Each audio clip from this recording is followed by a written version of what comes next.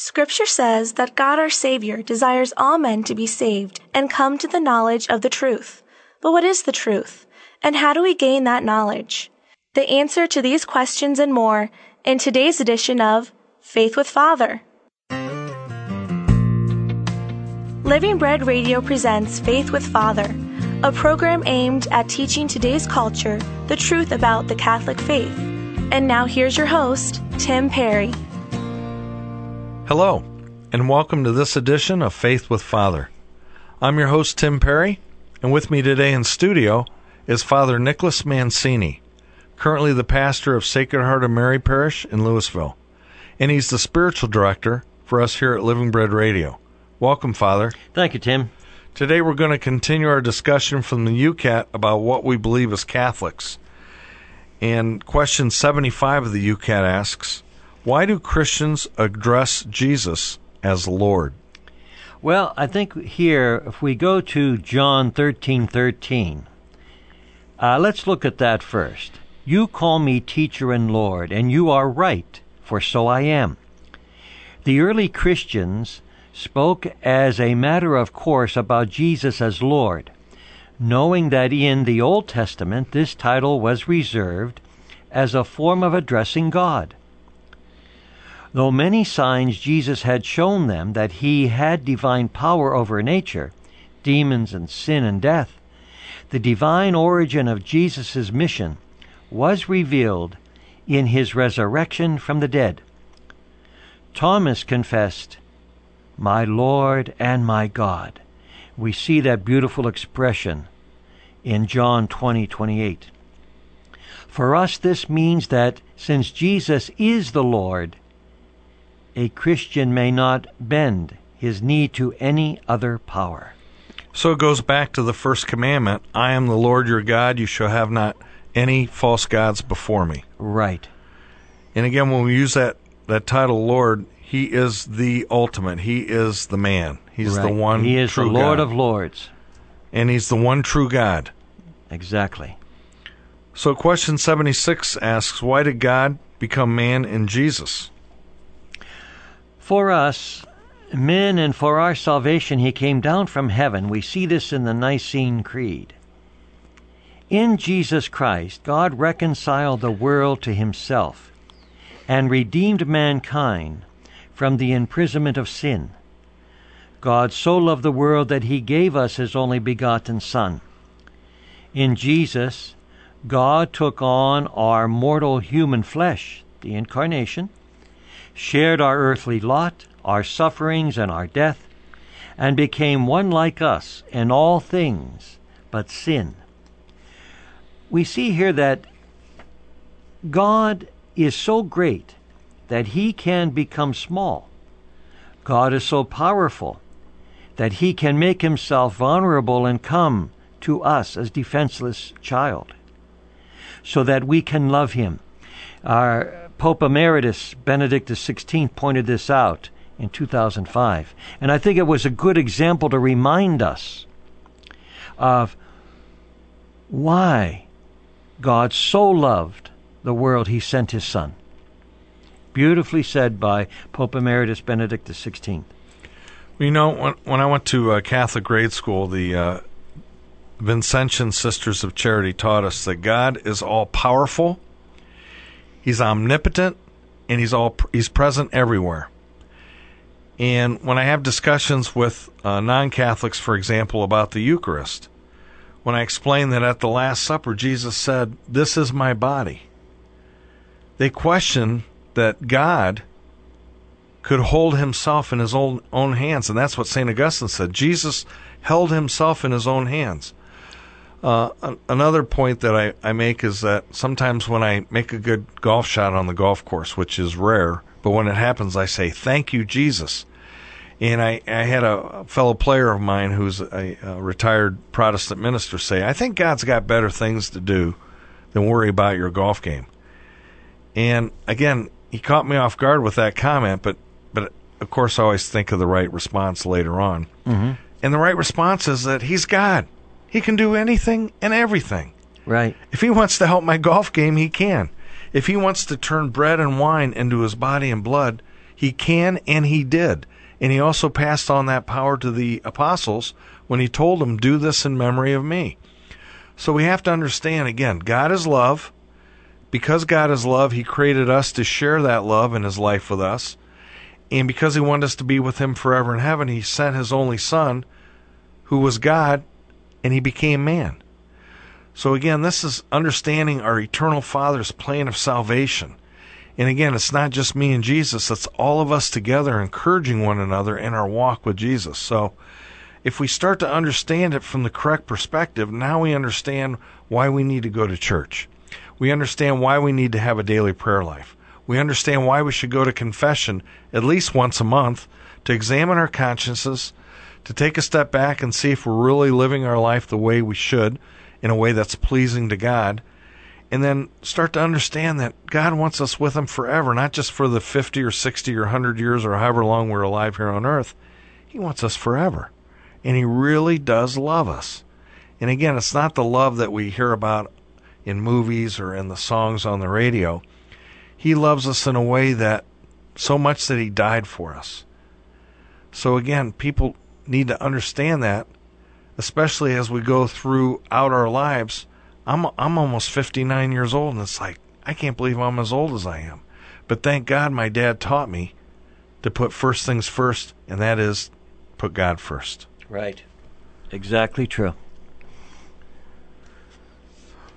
All right. So let's see. Let's go to the next question. Why did God become man in Jesus? Question 76. All right. Once again, we look at John 3:16. God so loved the world that he gave us his only begotten Son.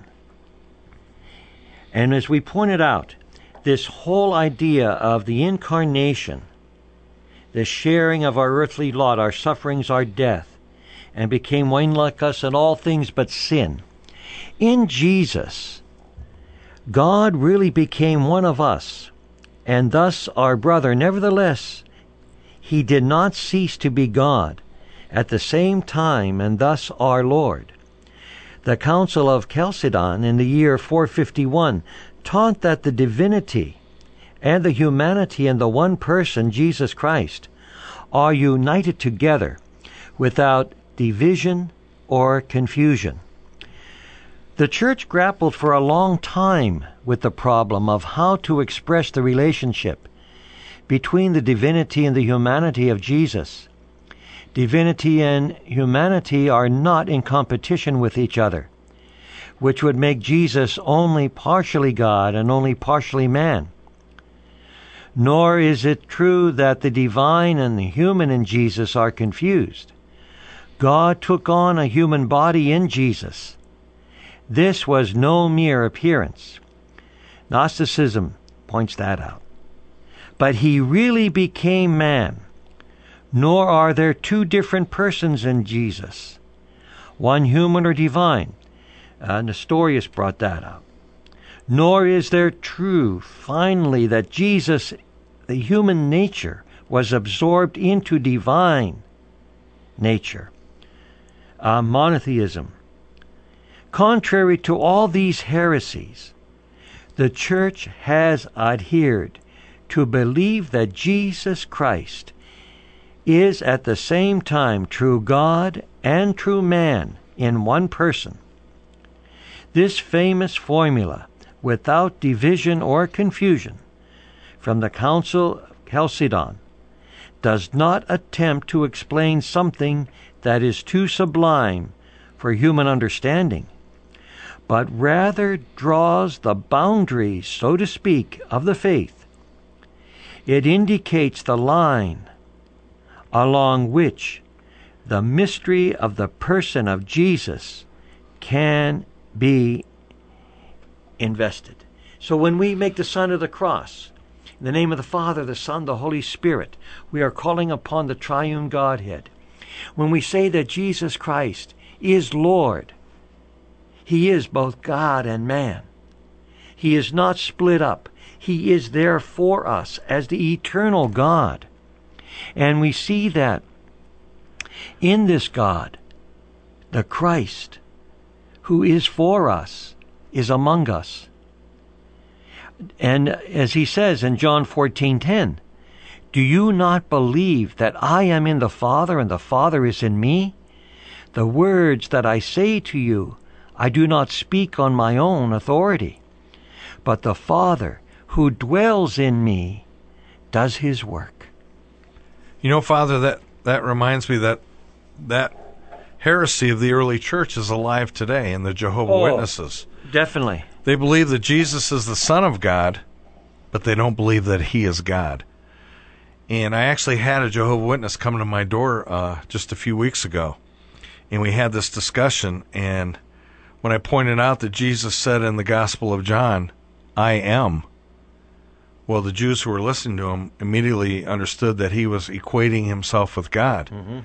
And they said that he was blaspheming because he was equating himself to God.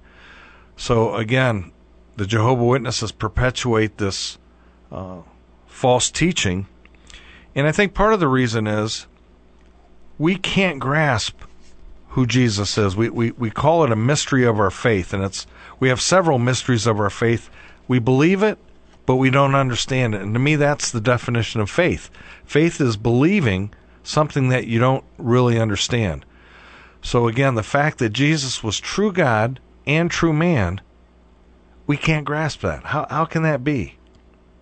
Well, again, God is hard to we can't grasp God. We can't even begin to grasp God because he's so far above our limited minds. So this is where the church calls it a mystery of the faith, just like the Eucharist.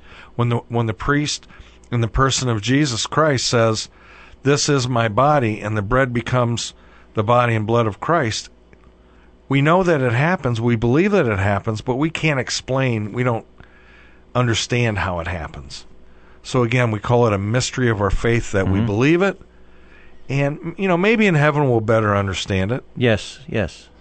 But the glory of Christ, when you say this, when we look at that Gospel of John, in the beginning was the Word, and the Word was God, and the Word is God. That's a powerful statement. Here is God revealing himself through his Son, and that everything that he does is for the glory of the Father. The Father and I are one. Well said, Father. You've been listening to Father Nicholas Mancini as we go through the UCAT, the Youth Catechism of the Catholic Church, and we understand what we believe as Catholics and who God is, and understanding who Jesus is, and that we can grasp Jesus as a mystery of our faith. Again, understanding why God loves us and why he made us and why he created us and why he wants us to be with him forever in heaven. Just remember that Faith with Father is a great teaching tool to use at your parish, along with the UCAT. You can listen to any archive show, then go by number, and they cover the entire UCAT. So just go to livingbreadradio.com, go to the programming tab, and click on Faith with Father, and you can see all the archive shows by the title and by the number. And this has been your host, Tim Perry, reminding you that God loves you more than you can even imagine. Until next time, may God bless you and yours. Bye for now.